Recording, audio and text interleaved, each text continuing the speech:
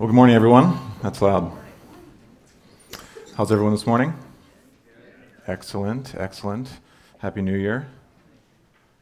Thank you, Charlie. That was nice. Well, for those of you who don't know me, my name is Matthew. It's a real privilege and honor to be with you this morning. And would you please pray with me?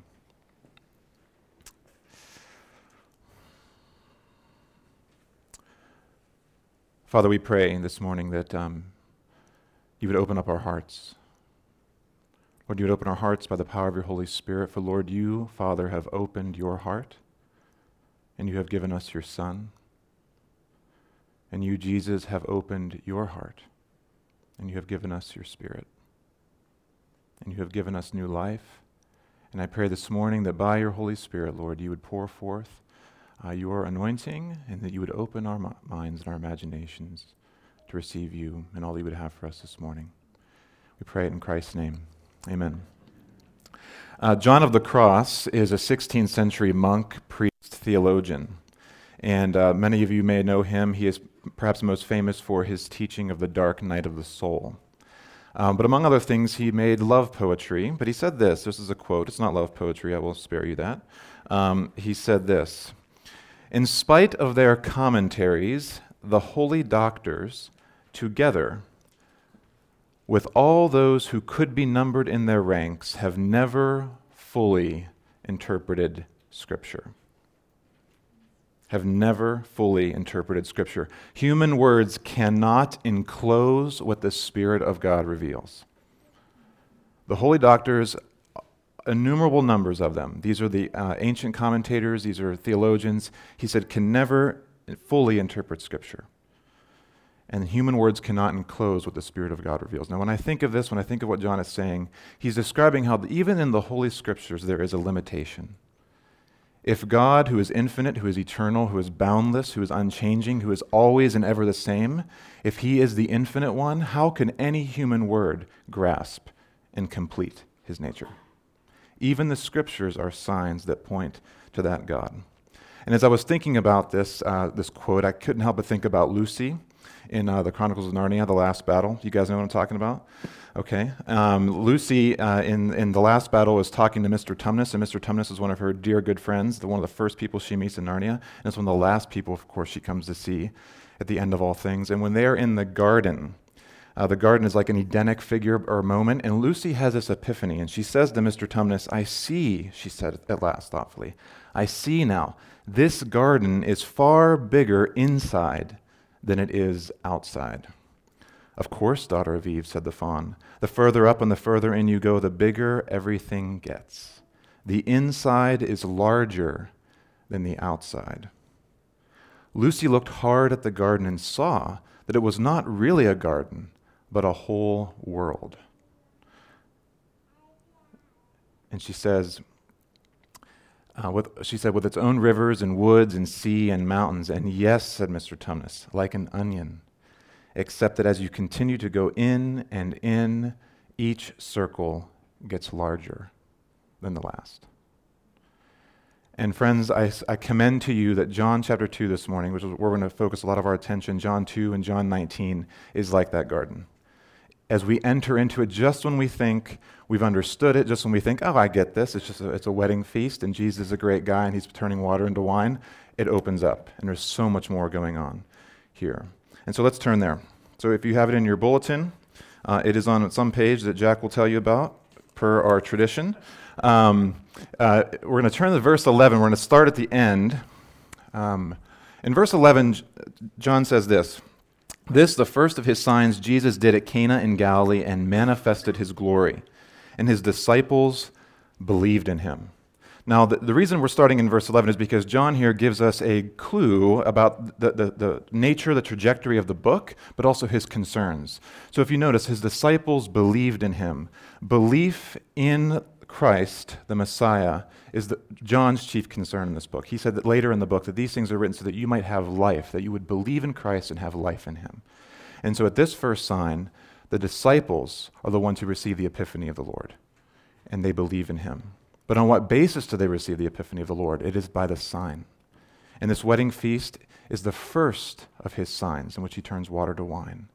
And one thing you have to understand about the signs in John's gospel, there are 7 of them, the number of perfection, and that's very intentional. And later at the end of the book, John will say that Jesus did many more signs. So there are countless others that he could have done, and actually he says that he could not fill all the books that would contain the world to consider all of them.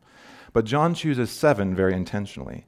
And those signs, it's as if Jesus is taking up the Old Testament, all the symbols, all the rituals, all of the signs and symbols of what the Messiah would be and do in the life of Israel, and he's gathering them up, and then he's pointing forward to what he's ultimately going to accomplish in himself. And so the signs have a forward look. The signs are not about themselves, the events themselves. They point forward to a testimony of something else. And that is what John says is his glory. And it's a greater glory. And that glory will ultimately be fulfilled in John's gospel, in John chapter 19 at the cross. And so we will turn there momentarily. But there are 2 themes I want to give you this morning that I want you to write down. 2 theological themes that are really important in John's gospel. The first is the perfection of the old covenant. The perfection of the old covenant through the more glorious work of Jesus. The perfection of the old covenant through the more glorious work of Jesus. And in John's prologue, if you have your Bible, you can turn there, but if not, just listen carefully. In John chapter 1, verse 14 through 18, John outlines for us that Jesus has come in contrast to Moses, right? The fullness of grace and truth have come in Jesus in contrast to the law that was given through Moses. Later in the prologue, the disciples will say, we have found the one for whom the law and the prophets have spoken. So in John's gospel, there was a contrast between the law and the old covenant and the new covenant in Jesus and what he will do. And these are the greater things, Jesus says, that we will see in chapter 1, verse 50. So the perfection of the old covenant is the first one. The second one is union with God, a major theme in John's gospel. Union with God. But union with God the Father, in the Son, and by the Holy Spirit. This is Trinitarian theology at its best in John's gospel. And for John, that belief that he wants to produce in us, and for all who would listen and hear and read the Scripture and read the Gospel of John, that belief is what John will call life, or eternal life. And it's eternal life not because it is endless and infinite as a mere time marker. It's eternal because it is a qualitative experience of life, because God himself is eternal, and God himself is life. And if you have union with God, you cannot help but have eternal life. It is the only way you could ever exist, if you have life in union with God. And so union with God is another big theme. And in fact, Jesus will say this in chapter 14. He will say, because I live, you also live, and in that day you will know that I am in my Father, and you are in me, and I am in you. In God. And so for the first of his signs, what better place would Jesus choose to act than at a wedding? The wedding, and if you turn to chapter 2, the wedding at Cana, right, is a celebration of all the goodness of God in creation. It's the pinnacle, the height of God's creative work. In the beginning, God created the heavens and the earth. He created human beings, male and female. He created them, and he joined them together in marriage. It is the height of physical union, but it is also a picture, as we know throughout the Scriptures, of what God wants to do in and through himself in us. He wants to join himself to us. And so the union of husband and wife in Jewish tradition was a celebration of God's goodness in creation. It was a reenactment of the marriage of Adam and Eve. Often they would restate the words in Genesis. This at last is bone of my bone, flesh of my flesh. She shall be called woman because she was taken out of man. Bear that in mind. This is the one flesh union. And so while Jesus is also celebrating the goodness of God's creation, he is also doing something more. There's something more that he wants to do through that sign, through that symbol. He's going to do something at the cross in the culmination of that. And this is God's future work. Because he wants to restore, we know the story, right? We know what happened with Adam and Eve in the garden in Genesis 3. The story tells us that they fell and they brought sin into the world, and it broke that relationship with God. It broke that union with God, and it caused a divorce. As Lewis wrote the book, The Great Divorce, right? It caused a divorce, it caused a split, an exile from our true home, which is God. But the prophecy in Genesis 3:15 that said that the seed of the woman, the seed of the woman, would crush the head of the serpent. And that seed is the Messiah. And as Scott preached last Sunday, though I wasn't here, I did listen, as a good parishioner should. The sword and the stone, right? Arthur, when Arthur shows up and pulls the sword from the stone, everyone knows that the king has come. And for Christ to come at the wedding feast of Cana and to begin to speak and act in the ways that he does is a clear sign to the Jewish community that the Messiah is come, that he's doing things that he was foretold that he would do. So this is a big moment. So let's turn there and look more deeply at it. There are 3 words, 3 W words, and notice that. I didn't notice that. W. All right, 3 W words for us today. All right. The first is wine. So write that down. Wine. The second is woman. And the third is water. Wine, women, woman, and water. The essentials of life. That was not planned. That was purely of the Spirit. The wine of the Spirit, of course. All right. Look at verse 1. On the third day, there was a wedding at Cana. Third day, first off. When you hear the third day in the Bible, what do you think of? Resurrection. Of course, you're supposed to think of the resurrection. And that's, in fact, what John wants you to do. But what's more is it's also the day in the Old Testament of theophanies. A theophany is a fancy word for a God showing, an epiphany, in other words. For example, Moses went up on Mount Sinai on the third day and received the law. He received also the appearing of God on the third day. So this is already set up as a theophanic moment. Now you'll notice, it's interesting, all the persons in the story, who is named? Someone. It's a Sunday school answer. Jesus. Yeah, Jesus is named, right? He's the only one named. The only one. Right? The disciples are not named. They're named in chapter 1, but they're not named in chapter 2. Right? They will come to believe, as we know. Mary, is she named? Mary, did you know? She was not named. Right? She is only called mother and woman. Interesting. Okay. Master of the feast, not named. Bridegroom, not named. Right? No one is named but Jesus. It is not because John doesn't like people. He likes people very much, but it's because I think it's suggestive of what he's trying to do. He's trying to create a narrative that is pointing toward a functional role of each of these people, a symbolic role of each of these people. And Jesus is taking center stage. In fact, the bridegroom, we're told in chapter 3 of John, is actually Jesus. The true bridegroom is Jesus himself. And so as we look further, we see therefore what happens here. The wine ran out, verse 2. The wine ran out. And then Mary says, they have no wine. Okay? It's pretty clear. Literally here, when it says the wine ran out, it says the wine gave out. It was lacking. It failed. In John's gospel, wine plays a very significant role, though we don't have a lot of time to get into every detail, but suffice it to say for now that the wine represents the Old Covenant. And in fact, we know that the wine of the Old Covenant it's in the Old Testament scriptures. There's lots of references to that, and we'll look at one in the New Testament as well. But when Mary says they have no wine, this is more than a mere observation of fact. She isn't just saying, hey, there's just no wine, right? Which would be a bummer in itself, but there's more going on here. She's suggesting that Jesus take action because she knows more than anyone else about who Jesus is and what he's come to do. And so if you're in doubt about the wine representing the Old Covenant, if you turn to verse 6, right, you'll notice it says, now there were 6 stone water jars there for Jewish rites of purification. Already we have the ritual Jewish imagery going on here as well. In Matthew's gospel, for example, and other parallel gospels, Jesus will speak about the wedding feast, the bridegroom, why the disciples of Jesus do not fast when John's and the Pharisees do. And Jesus will say, he'll speak about the new wine and old wine, new wineskins, old wineskins, talking about the old and the new covenant. So this is a very clear reference to the old covenant. In fact, as we read this morning, as Michelle read this morning in Hosea, if you turn there briefly, Hosea, we're told, right, you'll see all the references to the wine. In verse 18 and following, I will make for them a covenant on that day with the beasts of the field, the birds of the heavens, the creeping things of the ground. But above that we have speaking of vineyards. Below that we have speaking about the wine. Other texts speak of this.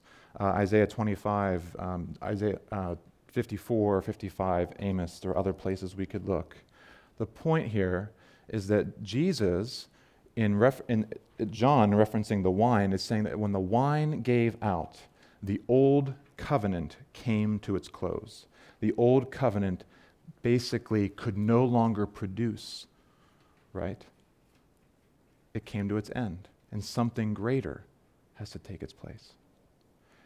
And so when Mary says they have no wine, Jesus picks up on this because he says to her, "Woman, what does this have to do with me? My hour has not yet come." This is very curious, right? If it was a simple statement of fact, he wouldn't take it quite so seriously, right? And so what Jesus is saying here, "Woman, what does this have to do with me? My hour has not yet come." He's looking forward to the time when his hour will come and what that will mean. And in John's gospel, that is the place of his ultimate glory, and that is at the cross. And so Jesus, of course, what he does, after Mary says, "Do whatever he tells you," and that's significant in its own right, but we don't have time to get into that, he has them fill the water pots to the brim with water, the fullness of them. And when he turns the water to wine, the master of the feast says, "You have kept the good wine until now." It is customary to have the good wine first, the first arrival, but the good wine he has saved till later. And he assumes it's the bridegroom, but in fact it's been the true bridegroom that's turned the water to wine. And here in the new, and it's a symbol, the transformation is a symbol of the new covenant. And so this sign points forward, as I said, to the glory that would come in Christ. And so in your sermon notes page, you'll see that there's a printing of John 19. So if you turn there, we'll take a look at that in a moment. You guys tracking with me? Sweet. All right. So John chapter 19. I'm going to read this portion of this for us. Keep in mind the three W's, right? Wine, woman, water. The three essentials of life. Wine, women, water. Okay? They're here in John 19. Verse 25. But standing by the cross of Jesus were his mother, his mother's sister Mary, the wife of Clopas, and Mary Magdalene. And when Jesus saw his mother and the disciple whom he loved standing nearby, he said to his mother, "Woman, behold your son." Then he said to the disciple, "Behold your mother." And from that hour, the disciple took her to his own home. After this, Jesus, knowing that all was now finished, said, to fulfill the scripture, "I thirst." And a jar full of sour wine stood there. So they put a sponge full of sour wine on a hyssop branch and held it to his mouth. And when Jesus had received the sour wine, he said, "It is finished." And he bowed his head and gave up his spirit. Verse 34. Now one of the soldiers pierced his side with a spear, and at once there came out blood and water. He who saw it has borne witness, his testimony is true, and he knows that he is telling the truth, that you may also believe. For these things took place that the scripture might be fulfilled. Not one of his bones will be broken. And again, another scripture says, they will look on him whom they have pierced. Did you see the wine, the woman, and the water? Okay, we're going to look at that more deeply in a moment. Notice here at the cross, we have Jesus' mother, Mary. She's here. She is still unnamed. The disciple whom Jesus loved is John. He is in the other parts of the gospel as well. But you'll notice that we have the mother of Jesus and Jesus calling her woman. He says, "Woman, behold your son." And then he says to the disciple, "Behold your mother." Now this is in fact a moment of concern and care for Jesus' earthly mother. There's no doubt about that. But there's more going on than just that.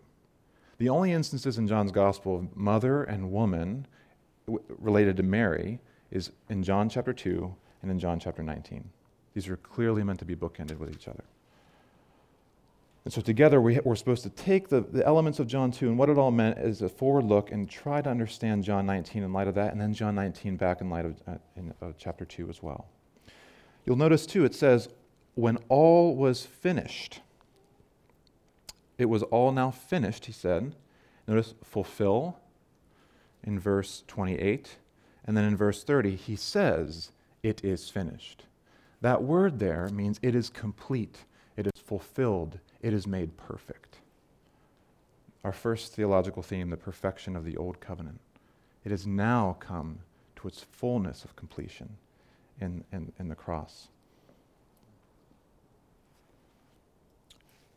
What's also significant, in light of that scripture, in light of that scriptural fulfillment, and that contrast between the Old Covenant and the New, isn't it curious in verse 29? What is available to Jesus to drink? Sour wine. Wine that's gone bad. Right? Wine that's not at its best. And he takes that sour wine and he receives it into himself with a hyssop branch. Now there's a whole lot going on there too, related to the Passover and all the rest, which we don't have time to get into. There's so many levels of this. Remember the garden? Yeah, lots of onions, layers. Okay, so he receives the sour wine, and then he says, it is finished. In John 2, we saw Jesus entering into the celebration of the marriage of Adam and Eve, the marriage of the first creation, because as Chesterton said, the part about God that we see in Christ is his mirth, is his joy. And God wants to bring us his joy. And he wants to celebrate the joy of the creation. But it's here in John 19 that we see that he's also going to take care of the break in that marriage union. Not just of Adam and Eve, but of the whole creation and of the relationship, especially with humanity and with God. If you turn to verse 34, when the soldier pierced his side with a spear, it says, at once there came out blood and water. John is the only gospel writer to include this detail from the cross. And if you caught it in the epistle reading this morning, did you catch about John speaking of the testimony of the three? The Spirit, the water, and the blood. It's the same author of the Gospel of John. His theology is a really cool study sometimes. Study the Gospel of John and study all the epistles of John and look at how all the different theological connections you can make between those that are really, really rich and beautiful. But what does this mean? What does the blood and the water flowing out of Christ's side mean? Well, as Jesus celebrated the marriage feast at Cana, a reenactment of the marriage of Adam and Eve, and also a forward look at what God was going to do to restore that relationship that was once broken, from the earliest days of the church, when Jesus' side was pierced and the water and the blood flowed out, it was a recognition that it was the new Adam who was offering himself and birthing the new Eve. Remember Adam? How did Eve come forth from Adam? His rib, or from his side, right? God put him to sleep and opened him up and brought forth Eve, the mother of all who live, is what her name means. Adam in Hebrew simply means man. So from the first man came the first woman, and later she's named Eve because she would be the mother of all who live. And from the earliest days of the church, it was recognized that when Jesus' side was opened and the water and blood flowed out, it was the gift of new life to a new people, the creation of a new community called the church. And it's Mary and it's the disciple whom Jesus loved that are representative, right? The fact that a human being, one single person, could represent a whole nation is not foreign to the Bible. In the Old Testament, Jacob is used as reference to the whole of Israel. Joseph is used in the same fashion. Scott preached a sermon a few months ago on Mother Church and how Israel was considered a mother, and now the church is considered our mother. You can read about that in Galatians and Revelation. And so this shouldn't surprise us. And with John's highly symbolic language here, it becomes clear that he's doing something. He's drawing our attention to something. But the water and the blood, what does that mean, right? If the water and the blood are flowing out, that has to mean something. And commentators have made much of the sort of physiological side of this, the biological side of it, and while that's certainly true, there's more than just that. There's a spiritual meaning here. The water and the blood that flow out from the earliest days of the church, it's understood that it meant baptism and the Lord's Supper. Baptism and the Lord's Supper. Remember in the Epistle of John, it said there are three that testify: the Spirit, the water, and the blood. And then talk about having fellowship with God in the life of the church in the context of John's epistle. But in John 19, if you look in verse 30, when he had received the sour wine, he said, "It is finished. It is perfected." And he bowed his head, and the ESV translates, and he gave up his spirit. In the Greek, it is he gave up the Spirit. Not any spirit. There's probably a little double meaning here. He gave up, yes, his life, his own spirit, but it's a giving of the Holy Spirit. And this is anticipated for us in John chapter 7, if you go back there and read it.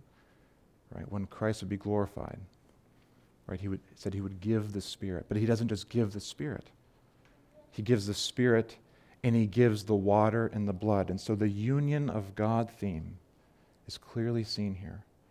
That just as Eve was brought forth from the side of Christ, so from the side of Adam, so the church is brought forth from the side of the new Adam.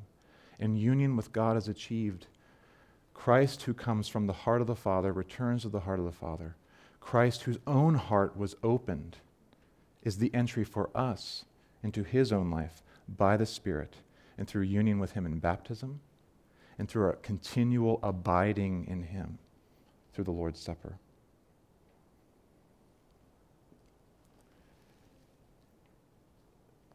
So this morning, as I close, what does this mean for us?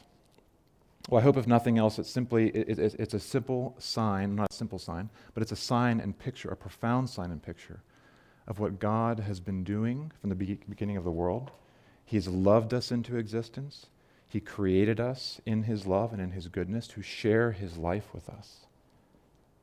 And even when we lost that, even when we divorced him, so to speak, he has called us to himself. He has come to the very depths of our sin and despair and our darkness, of our loneliness, of our exile, of all of our fragmentation, all of it, and he wants to heal it. But it can only be done through a full restoration, through a union with God. And so, as most of us know, Christ Church Madison is a community coming home to Jesus and his church.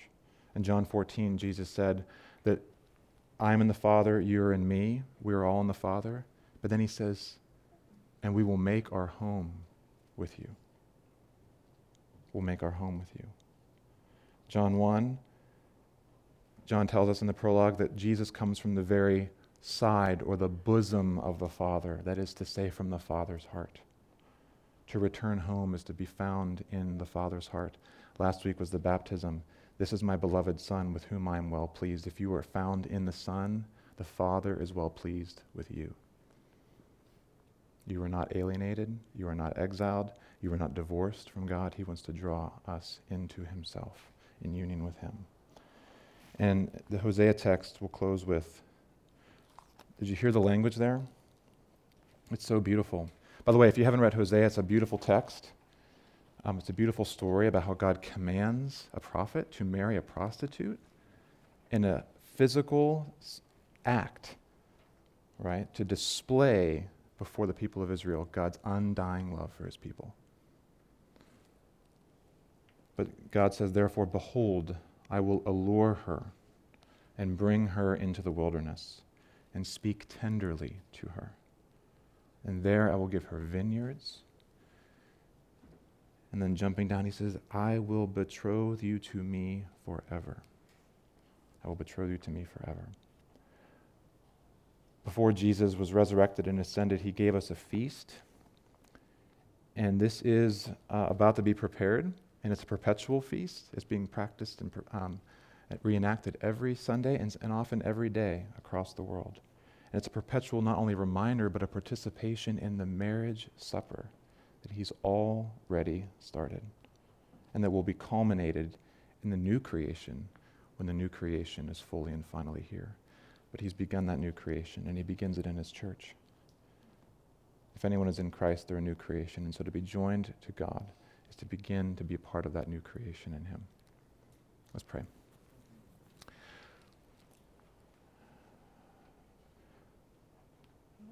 Father, you've loved us into life and existence. You keep us in life. And Lord, though our mortal lives are fraught with so much, Lord, you know our frame because you, Jesus, have become one of us. In your life and your incarnation, in your death and resurrection, Lord, you have made a way. You've opened yourself to us, and you've invited us to come in, to make our home with you. And so, Lord, we pray that by your Holy Spirit, you would do that work. Lord, you continue to move and work within our hearts and our minds and our imaginations. And Lord, by these sacramental signs, that we would also participate, Lord, in your life. Lord, that you would renew us, you would strengthen us, that you would keep us in your peace and keep us in your love. And Lord, keep us in your heart. We pray it in Christ's name. Amen.